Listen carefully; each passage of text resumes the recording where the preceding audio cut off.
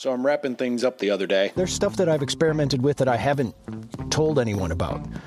I did a thing recently where I know how to build websites. What if I did a pop-up website, a site that only existed for like 3 days, I think it was. When I say that, do you think that's a good idea? I thought it was a great idea. But then I realized, like, I'm asking people to go somewhere where they have no idea who the people are, asking them to buy things on the internet, because there was lots of visits. That gave me the ability to go, well, I still think it's a good idea. How can I rethink this? So then if I put it under the umbrella of the site that I already have, maybe it would work better. Like, if I did a thing where I'm like, I sold a limited amount of things by other artists or things that I do, and it was only available for a few days, and they were like special things that were never going to be made again. I mean, would you visit it? I don't know. I still think it's a good idea. Might be, might not. I don't know. That's one of the things I've tried. Actually, I've been trying out a new song this entire season. If you actually go back to the first episode of the season and just kind of skip all the way through from show to show, I've been working on a song, and it's kind of evolved over time to what you're hearing in the background of this episode right now. So I've been using this podcast to test out what I think of a song. Just lots of stuff in the background, like it's all under different names. I've been trying different ways to bring traffic to my site. That's why I like to do, first of all, this whole podcast is about meeting people and trying new things. Before I did this podcast, I didn't do anything. I had all these ideas. I had all this, like, I'm going to try this thing someday. And now I am trying those things, and I'm trying them whenever I get the chance. That's why I do this show in seasons. So I take a break, go try some things out, and then start new. And that's why I'm wondering if, when this season is over, I'm thinking maybe I'm going to start an online course or start a YouTube channel or do live videos that just show like where I started, how I created each thing along the way. I don't know, maybe just kind of do a behind the scenes sort of look. So if you're interested in that, I guess the best way to follow along is to either go to my YouTube channel or sign up for the email list, and I'll tell you where all these things are going to be at americanbandito.com/email. I'll try that. I'm Tom Ray, and this is American Bandito. The person that I meet today actually is someone that I've been following for quite some time, and I really like her drawing style. Hi, I'm Emily Balsley, and I am an illustrator living in Madison. We'd been messaging back and forth, and I've been trying to get her on the show. Then I saw recently that she was doing a mural here at the university. She's done all kinds of illustration and work for magazines and for companies, and she even just got represented by an agency recently. One thing that I love is that she actually does artwork full-time, and we talk a little bit about that. Have you always been here, or where are you from? I was born in Green Bay. I lived there for 2 years, and then I moved to Marathon, which is up near Wausau, and I went to school in Madison. I finished up my art degree here at UW-Madison, and I've been living here ever since. How did that all start, like actually going to school for it? Well, I took as many art classes as I could in high school, but there weren't a lot offered, and they were pretty general. But I had a great art teacher in high school. His name was Mr. Christensen. We called him Mr. C for short, and he was super supportive of me and my art, and he submitted my work to different awards and for scholarships and stuff like that. So I actually won a few art awards in high school, thanks to Mr. C. So super supportive. In fact, one of my high school life paintings, I should say, won an award that sent it to the U.S. Capitol for a year. So in 1993, I believe, my painting was hanging in Congressman Dave Obey's office for a year, and I went to visit it with my family, which was cool. Okay. So it was like a sneaker, an apple was in it. You know, it was just like a little collection of objects that Mr. C put in the middle of the room for all. I think we were practicing like shading and highlights, so it was a painting, and so we were working on, the reflections and the shading and stuff like that. I was really specifically proud of the apple. Oh, you were? Okay. I was. Well, and so the style, like, it was realistic, but I know, or it sounds like you're saying it was realistic, but your style right now is not technically that way. It's a lot more illustrative. So how did you transition, or how did you find that kind of voice? Yeah, you're right. The high school painting was much more realistic, but that was, what we were supposed to be working on. We were supposed to be rendering from life, and so my current style, which, like you said, is much more illustrative, much more stylized, graphic, bold, flat colors. That has kind of evolved over the last few years. Why just in the past few years did you start going in that direction? Because I've only been illustrating for a few years, and so when I started focusing on illustration, I was kind of looking at a lot of art and a lot of other illustration, and I was really inspired and influenced by mid-century illustration. So like Mary Blair, Devoisin, some of these artists that were working with kind of flat colors with some line work integrated into it, but more just the flats. And I just love that style. And so I think when I kind of rediscovered drawing and illustration, I was heavily influenced by that. So I was drawing in that way, but then slowly kind of evolved into what my current style is, just these kind of eyes and these kinds of noses, like those little characteristics that make it my style and make it recognizable as my style. That happened in the last, I would say, 3 years or so. Was there a project or something that led you up to it, or you just were like, I need a change? Well, I love drawing people and animals, and so I was actually doing some family portraits for a while, some illustrated family portraits, and I think just by drawing people over and over again, and different people, different hairstyles, different facial hair, or glasses, all those different things, just drawing enough of it, it just evolved from there. So now I don't really have to think about it. I'm just like, okay, I'm going to draw a face. Here it is, and I can just whip it out really fast without much thought.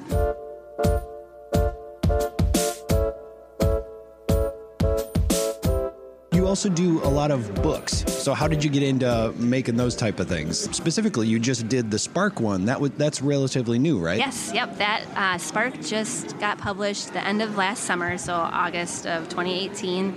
That was with American Girl. That's my first fully illustrated book. I had done some other book work, which was more like spot illustrations or book covers or jackets, but Spark was my first fully illustrated book.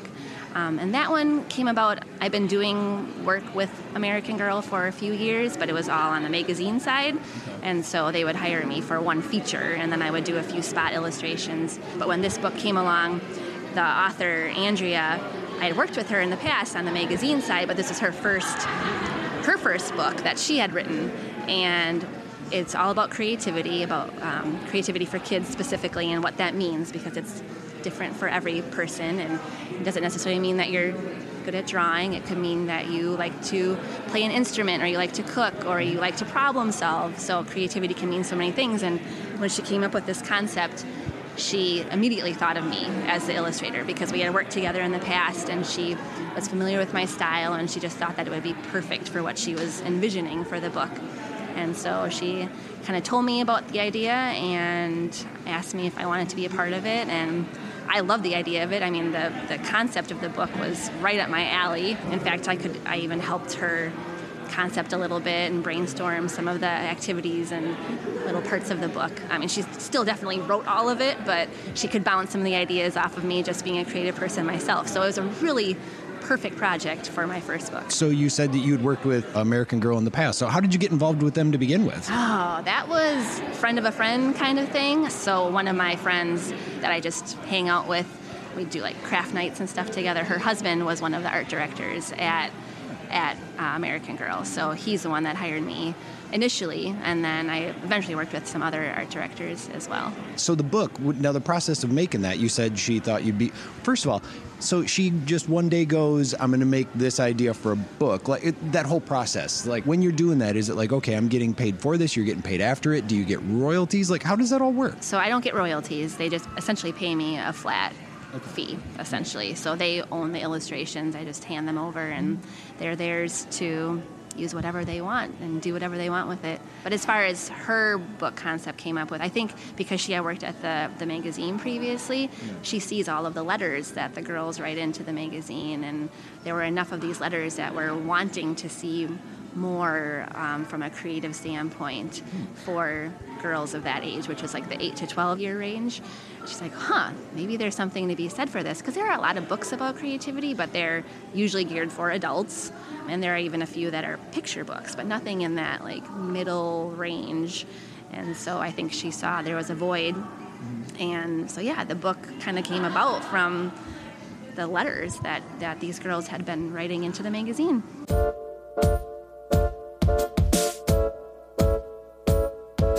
How do you maintain and manage all this? And now you're also working on a mural here, so how do you do it all? I'll be honest, it is definitely the hardest part of my job, just because I am working with several clients, several projects at one time, and I want each of my clients to feel like I'm really only working on their project, right? I'm not neglecting anyone. So that means that there's a lot of balls in the air at one point. And for me, and plus, all of these different projects have different timelines, different deadlines, just managing expectations and all of that too. So it is really challenging. And for me, it's just getting out an idea of what my big picture is and then like my day-to-day. So I actually have a calendar. It's a desk calendar, like those big sheets, right? Essentially a blank one, so I can just write in the month and write in all the dates, essentially. So I use 3 of those at a time, and I hang them on my wall, so I have the current month and then the next 2 months. But because it's a desk calendar, each of the days is a big square, like a 2-inch by 2-inch square, essentially.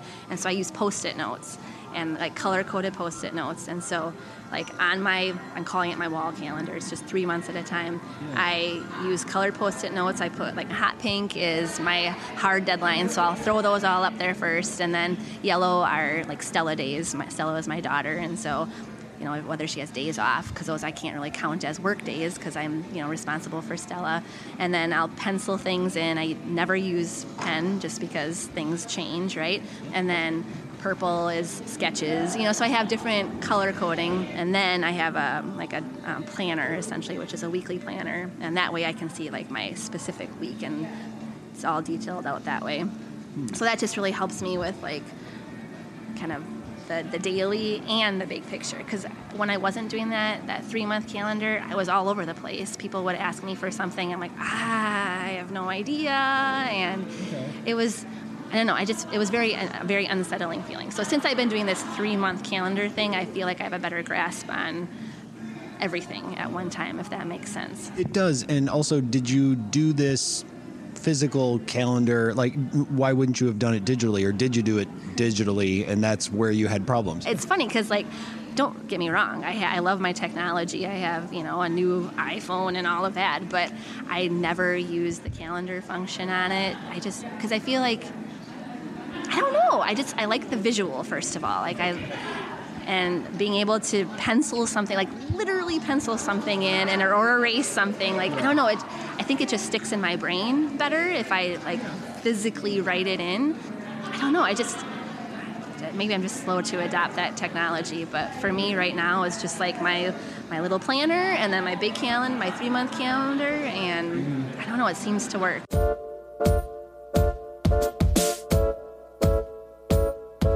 Try to make sure that you also just do personal stuff that entertains you or inspires you. Where do you get the ideas for those? That is really important to me, the personal work, because I don't want to lose myself. Plus, that's always a way for me to experiment with different mediums, or maybe something that, like, an itch that needs to be scratched, like something I've been thinking about, and this is my chance to work on it. So a lot of times those daily challenges or those 100-day projects are where I get to kind of play around with my art a little bit. So, for example, that my 2018 100-day project was 100 days of I love you, and that was essentially me hand lettering I love you in 100 different languages, which in and of itself is a good challenge, right? Because I have to come up with 100 different lettering styles and typefaces, and that was tricky. But the greater challenge for that for me was I made myself use Procreate, the app on my iPad. Okay. So I had gotten an iPad with the intention of learning how to use Procreate, but every time I sat down to actually use it, I got so flustered that I'm like, I'm just going to go and use Photoshop because that's what I know and that's what I'm comfortable with. But for this 100-day project, I'm like, okay, this is perfect. Like, this is going to force me to actually sit down and learn the app and learn how to use it. And so I did a Skillshare class and quickly learned the basics of Procreate, just enough that I could actually get through this project. And it was good. Like, it did force me to learn it, and now I feel a lot more comfortable when I do decide to do some work in that app. So yeah, there's always another layer of challenge in those daily projects for me. So, and I like the daily projects because there's accountability. From like a social media standpoint, it's a good way for me to get more followers, is because if we're all doing because a lot of people, for example, the 100-day project, a lot of people participate in that. And so that's a good way to get to know people and network and get a few more followers. And plus then it's accountability because people are following you and are watching you and are expecting you to post every day. So it kind of keeps tabs on me as well. The one thing I've learned from using tablets and phones and stuff like that is it's so slippery. It is slippery, that darn pen. It is.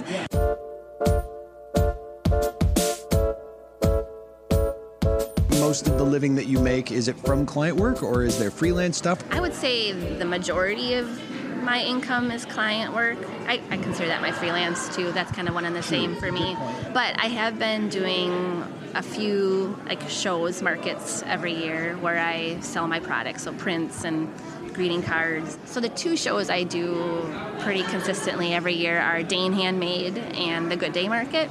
I don't want to focus too much of my time on those shows, so that's why I try to just limit it to a few every year. But it's a good way for me to get myself out into the community and meet some of the people that might follow me on Instagram, or just getting the opportunity to explain my work and my thought process. And I think it's good for me because most of the time I'm working by myself and I don't really get out and about very often, so it's nice to go and talk to people and talk about my art and make it sound like you're just in complete solitude.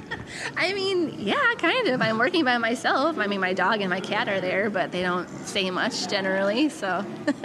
Do you ever dabble in advertising or anything like that? I haven't ever done any advertising. For me, it's purely social media. I have the Instagram account, and then I also have a Facebook account specifically for my illustration, which is essentially the same thing, because when I post on Instagram, I just click the Facebook button and it posts the same thing on Facebook. But it's for those people that don't have Instagram. But yeah, I found I actually really love social media because it's such a great way to connect and find like-minded people, and I just feel so thankful that we have it as an option, because even 10 years ago there wasn't such thing as social media, right? So it's essentially free advertising, and it's not always a good thing because I feel like I also spend a lot of my time on it and just scrolling through my feed, which is good, but it's also I should really be actually making something and get off the screen. Well, they got that thing built into Instagram now where you can look and see how much time you've spent on it. I know, and it's very scary. But I tell myself, social media equals work, right? True. For me, I think it does. I don't know. Maybe I'm just trying to justify it, but... What kind of interesting connections have you made on there? Well, I mean, I made a lot of connections. I found a lot of just fellow creatives in the Madison area through Instagram, just people tagging their friends and so on and so forth. And I'm always clicking on links and hashtags and stuff like that. And so I feel like I found so many great people just in this area alone just through Instagram. And I participate in, a few Facebook groups and stuff like that. And so that's a good way to connect with people around the world as well. I did a couple online classes, and those Facebook groups were really good for that because all the people that were in the class with me were in the Facebook group. And so it was a good way to discuss the assignments or other things that we might be going through at the same time. But again, being like-minded people, whether they're illustrators or whatnot, it was nice to kind of have that community of people that were doing the same thing or maybe at the same point of our career, and so we could kind of bounce things off of each other, or having similar, it's tax season and we can all complain about doing our taxes or whatever it is, right? It's nice having that tribe of people. Yeah. And so for me, those Facebook groups were good for that.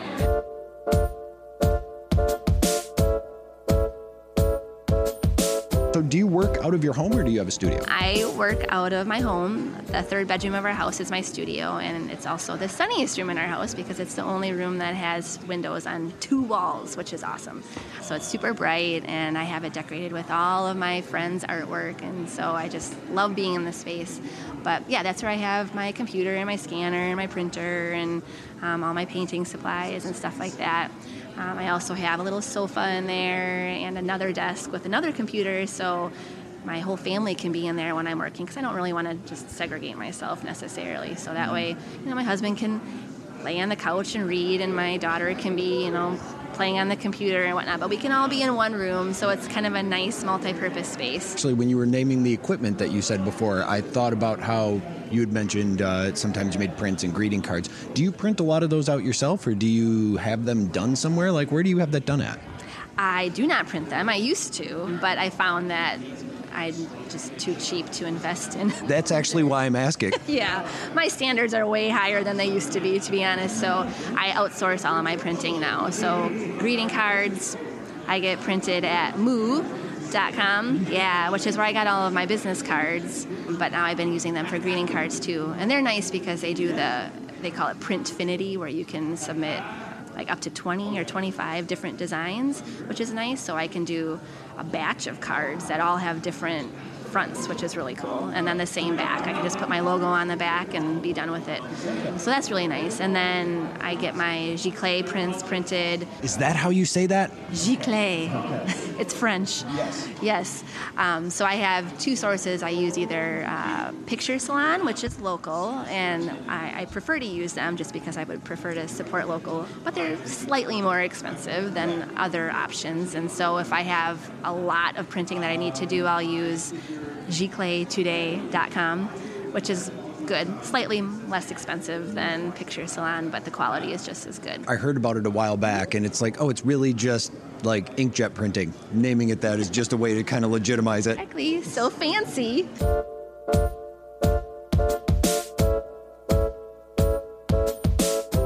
Biggest challenge for me is definitely kind of the administrative side of my business. Being a freelancer, you get to see all of the fun stuff that I do, like all of the art and all of that, which is glamorous and all, but there's also the other side of it, which is the invoicing and the emails and all of that. And that side of it really bogs me down to the point where I feel like I'm actually spending more time emailing these days than I am actually making art. And so that's very frustrating for me.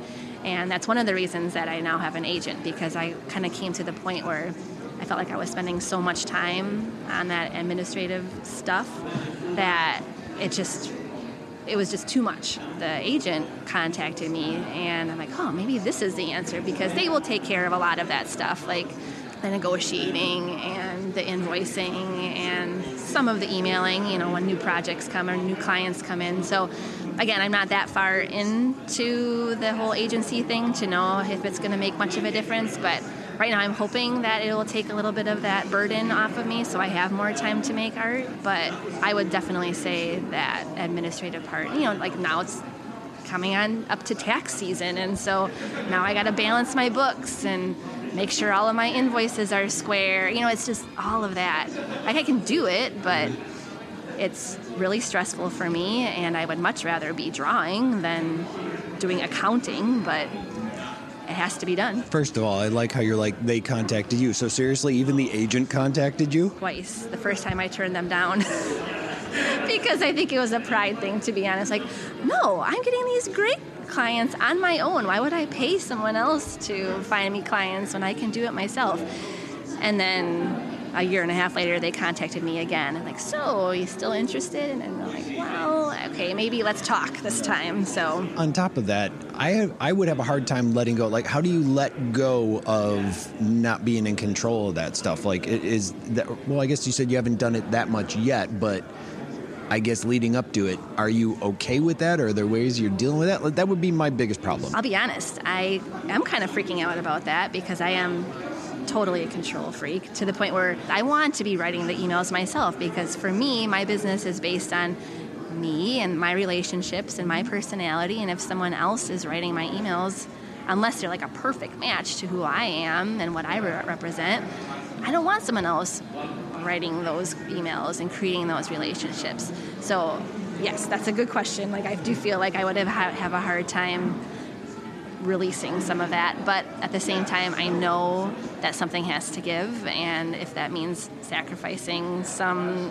emails to someone else, okay, we'll see how it goes. I'm willing to try it at least. Right. And that's the thing with this agency, is it's a 6-month trial period, even though we're pretty close to 6 months at this point. But if I don't like it, if it doesn't make me comfortable, I can stop at any point. But I do want to try it and see how it goes, because I am curious to see how it changes.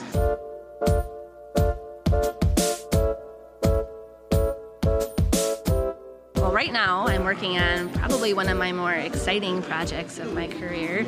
And it's a mural that's at the Memorial Union on the UW campus. And it's really exciting for me just in multiple ways. First of all, I'm a UW alum, so just the fact that I'm doing a mural at the Memorial Union, which is such an iconic place, is so crazy to think. Like, if you would have asked me as like little Bachelor of Fine Arts major Emily, like, hey, someday you're going to paint a mural at the Union, and I'm like, no way. So it's pretty cool in that regard. But then, on another degree, I've been really wanting to do mural work and just kind of see my art at a bigger scale and in different environments and stuff like that. And so I feel like this is going to be a really good opportunity to put that kind of work out there and hopefully generate some more of this type of work. And plus, it's just been really fun to get out of the house and get out into the community and just work in a different space and be with people. And it's just been a really fun project, and being able to work so big. Is this the biggest project you've done, like scale-wise? Yeah, I think so. I've done a couple other murals, but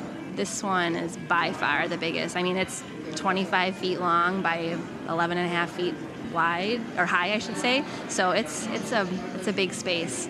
And just seeing my characters blowing up to 3 or 4 feet, it's so crazy, but really fun. What are some of the other murals you've done? I have done a mural at the Bowl of Heaven at Hilldale Mall. So that one was about 3 years ago. And the other one was at the Fit on Monroe Street. It's a little fitness place. And that one was all typography based, so it's just a bunch of words in the main wall when you walk in. Both really fun, but I haven't done it in a few years. How do you scale it when you put it on the wall? Well, I drew it really small. They gave me the dimensions initially, and so I had a blank template that had the shape of the wall with all the dimensions. And so I did the actual sketch on that template, and then I just blew it up on my computer to the right dimensions. I divided it up into 3-foot wide sections because at FedEx Kinko's they have a 3-foot wide printer, and so I could actually print out the design at to scale, and it ended up being 8+ sheets of paper essentially, because it's a 25-foot wide mural. Yeah, I tacked it up onto the wall. I got some transfer paper and transferred the design onto the wall and started painting, and the rest is history. I guess one other thing that's kind of exciting for me is last summer I did my first Camp Blue Star, which is a little art camp for kids. I called it a maker camp. I mean, it's essentially art, but I called it maker just because it was we were doing a lot of different skills. So these kids were doing things like sewing and printmaking and fabric dyeing and painting, weaving. So we were touching on a lot of different skills. And for me, I wanted to do projects that were more tangible and more, I guess, practical in a way. So things that these kids could actually use in their life. And so this particular camp was for kids ages 8 to 12, I believe. And so they made things like a rug made out of old t-shirts. Or they made little pinch pots, but then they made the little felt succulents to go in it. And then they also made a macrame hanger so they could hang it up in their window. So things like that, not necessarily throwaway art. It's not just a drawing or something like that. Not that there's anything wrong with just a drawing, but something a little bit more tangible that they could use in their everyday life. And I was trying my best to incorporate maybe materials that they already have around their house, or like the old t-shirts, for example. We all have old t-shirts laying around, and so you can make that into yarn, believe it or not, just by tearing it and cutting it into strips, and then you can make a rug out of that. And so just kind of instilling in these kids that if there's something that you want, maybe you can make it yourself without asking your mom and dad to, let's go to Target and get it or whatnot. Maybe you can just use what you have laying around the house and make it yourself. So that was a really fun experiment. The camp was actually at our house, which brought another interesting level to it, because it kind of turned our house upside down.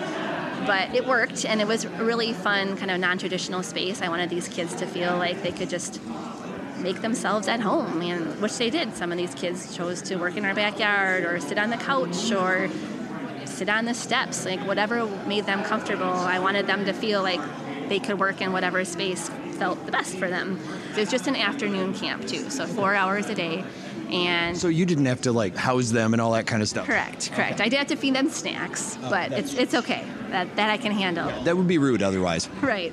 But I feel like it was a good thing, to the point where this summer I'm planning on doing not only 1 week, but hopefully a few more, and maybe for other ages. So it's called Camp Blue Star, and so just kind of keep an eye out for, I'll eventually be plugging that once I'm done with the mural, but look for that in the future too. And then I realize I have to ask the obvious question. So how did you come up with the name Emily Blue Star? So stars are just, I don't know, for some reason have always been really important to me, and just like the first tattoo I wanted to get was going to be a star, and this is like back when I was in high school. I've always just kind of had an affinity for the shape of a star, and then blue is my favorite color, turquoise specifically. My technical business name, my LLC, is Blue Star Inc., as an INK, not incorporated. So yeah, back in the day, that was my business name. So now I've just adopted Emily Blue Star for short, and stars have since played an even more important role as my life went on, because the reason I met my husband was because of a star. He had 2 star tattoos, and I had never actually gotten that star I first mentioned, but I saw his star tattoos, and I asked him, like, what's the significance of your star tattoos? And we started talking, and that was like the first conversation we ever had. And then, long story short, we eventually got married, and then the star was kind of our logo for our wedding. And then when we ended up having a baby girl, we named her Stella, which means star. And so stars have always just kind of played an important role in my relationships and in my life. So yeah, that might be kind of lame, but I love it. You really commit to a theme. I like it. Yes. You can check out more of Emily's stuff at emilybalsley.com. And also, I would suggest that you follow her on Instagram at Emily Blue Star. This is actually the last episode for this season, so if you'd like to know more about what's going on, I would suggest that you sign up for the email list at americanbandito.com/subscribe, and I'll keep you up to date on stuff that I'm doing until the next season comes. And if you're on the email list, that's where I'll be doing a call out for artists to talk to me on the next season of the podcast. The music for this episode is by my band Lorenzo's Music, and also I've been doing a music-based show talking to other musicians and people like that on that website at lorenzosmusic.com. So don't forget to sign up for the email list, and I'll be back in a few weeks with another season. Until then, so long.